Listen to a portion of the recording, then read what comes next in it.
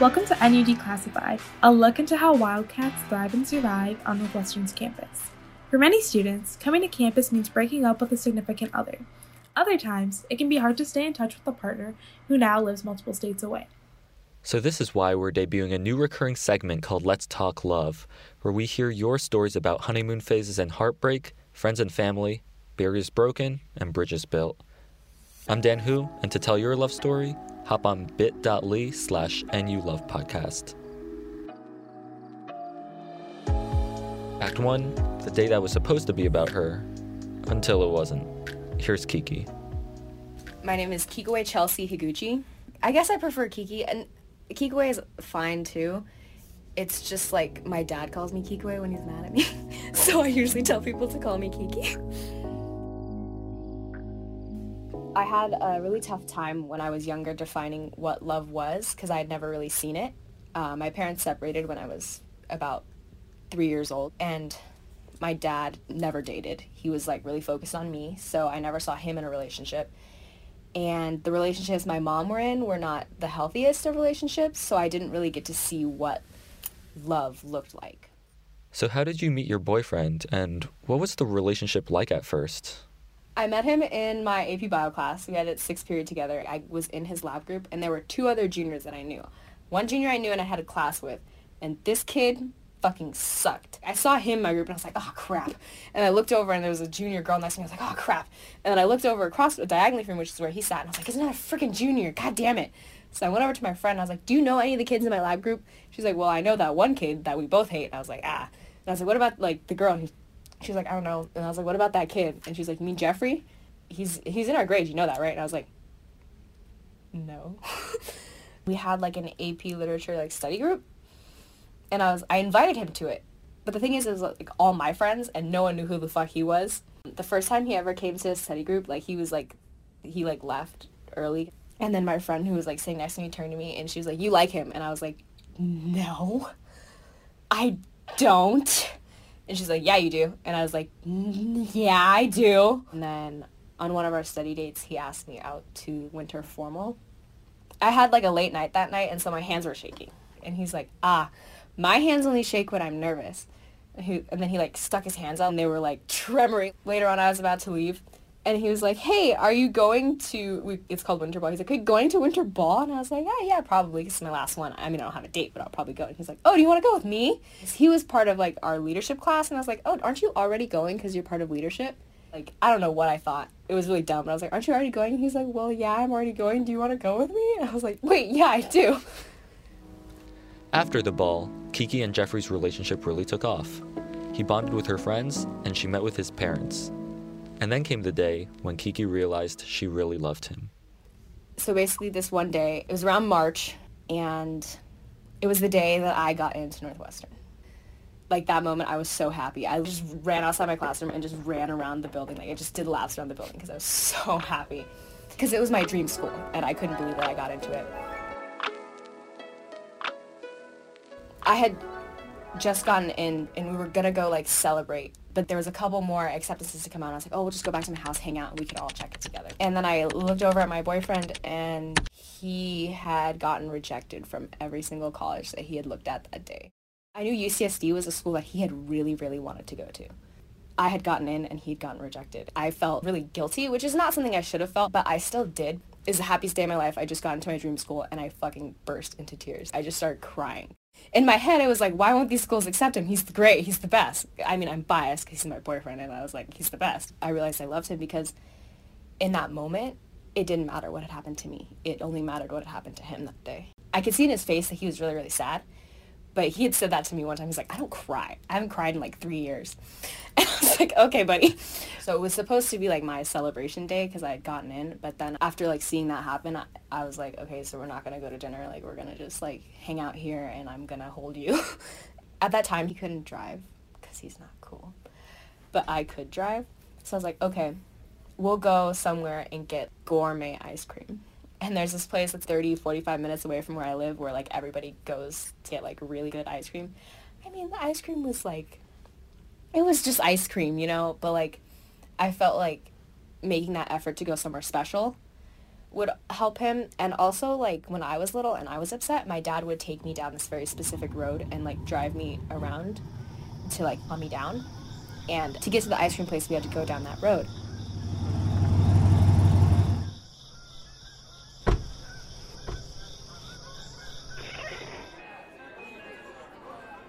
What did the ice cream taste like? Honestly, I can't tell you. I don't remember what flavor I got. Because the entire time we were eating the ice cream, I was just, like, talking to him, like, and doing, like, stupid shit to try and make him, like, laugh. I told a bunch of, like, stupid, dirty jokes that my dad told me, like, told me growing up. My dad taught me a lot of dirty jokes. He thinks it's really funny when I make a mess, so I was purposely, like, eating messily to make him laugh. And I guess that's kind of what love is to me, is, like, being able to put that person before yourself, even when you're having, like, the best day. If they're having a bad day, you have to be able to set yourself aside.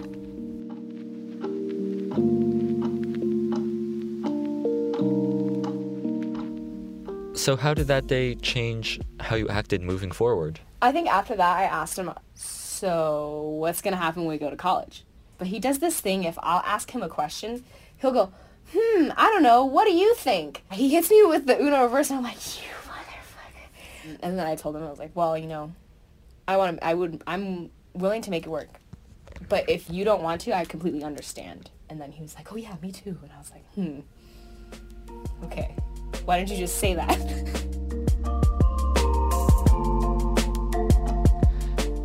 And so Kiki and Jeffrey moved into a new phase, taking their relationship long distance. At the end of the summer, Kiki came to Northwestern and Jeffrey went off to Purdue. The pair talk or text every day and are fortunately close enough to visit each other by train or bus.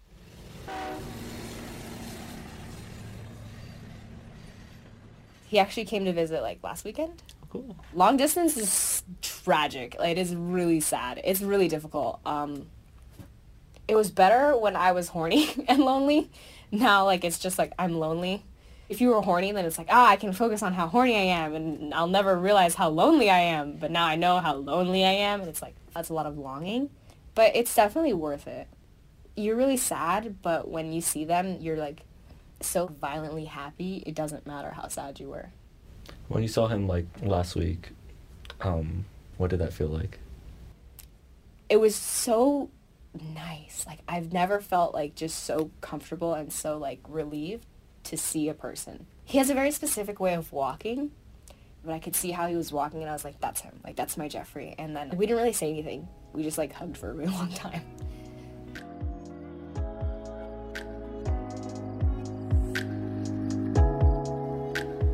Thanks so much, Kiki, for sharing your story. Up next, we spoke with Natalia, who, unlike Kiki, decided to break off her relationship before college, 3 days before her boyfriend left for college, to be exact. Now, she's wondering if it was the right choice.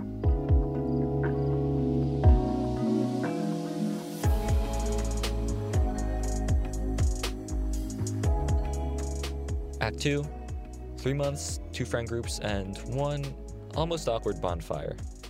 Here's Natalia with her summer romance. My name is Natalia, and I'm from Farmington Hills, Michigan. Me and my boyfriend went to middle school together and, like, high school, but our friend groups, they never really hung out until senior year. Why did the friend groups mesh together this year? We would play this game. It's called Kidnap. Like, my friend group needed more players, so, like, one of them, like, invited his friend group, and that's kind of how we started hanging out. Those were, like, our first interactions as friends. A couple of my friends liked him too. And so I guess them just, like, talking about him that much made me realize that I liked him too. And so I guess it, like, rubbed off on me in a way. I guess eventually I started having feelings for him.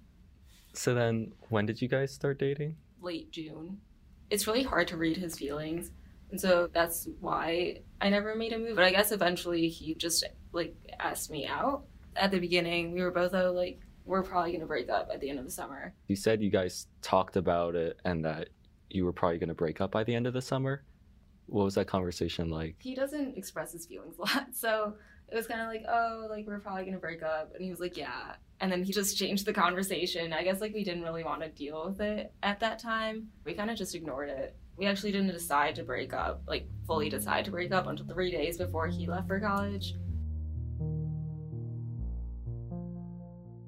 Bring me to that day. We were like just driving around. We both knew we had to talk about it since we were gonna, like, he was leaving for college, obviously. And so I guess we kind of just brought it up and we like kind of talked about it a little bit. I was like, what do you want to do? I guess we're both kind of like logical people. And we're like, we don't want to have like a bad long distance, really like have to break up while we're long distance and like that ruin our friendship. So let's just break up right now while we're still friends. So we like don't hurt each other. But then like we still had dates planned for the next 2 days. So it was like kind of weird to like be like, oh yeah, that we're breaking up in 2 days, but we're like still going out. What were the next 2 days like with the dates planned? Well, all of our friends came to my house for a bonfire because a bunch of them were leaving Friday and then he was leaving the Saturday. So they all came over on Thursday night and like we just pretended we didn't talk about it. None of our friends knew. We just had s'mores and like a lot of them were going to Michigan State and then like a few of them were going to Michigan. And so it was just kind of like the last time our entire friend group was together. So like everyone was kind of sad. It was just saying goodbye.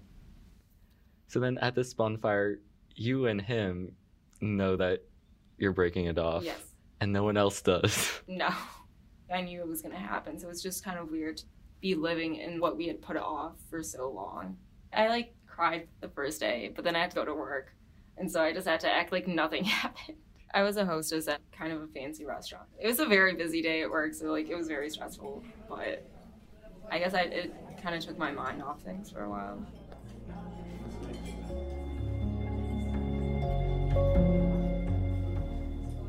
After the breakup, Natalia didn't quite know how to think about her relationship with her ex-boyfriend. They had a friendship to fall back on, but as he left for school weeks before her, there wasn't really time to explore their new reality. Well, I was like, oh, like, should we stop talking? And he's like, no, obviously not. Like, I still want to be your friend. So, like, we definitely talked less the first few days.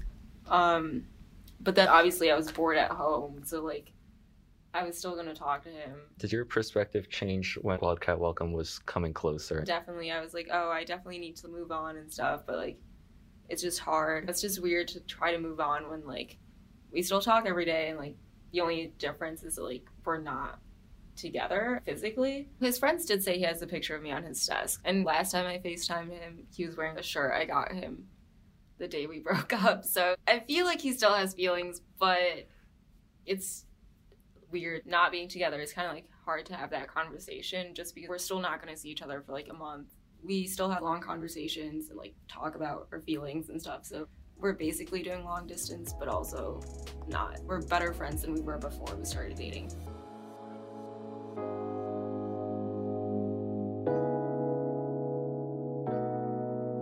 Thanks, Natalia, for sharing your story. That's all we've got for this week's episode of NU Declassified. If you're interested in appearing on future segments of Let's Talk Love, hop on to bit.ly/NU Love Podcast. That's all lowercase, bit.ly/NULOVEPODCAST. Tell us your love story.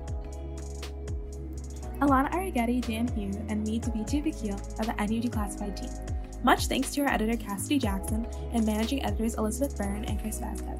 And of course, thank you Kiki and Natalia for coming on for this episode. See you in 2 weeks for the next episode of NU Declassified. Thanks for tuning in.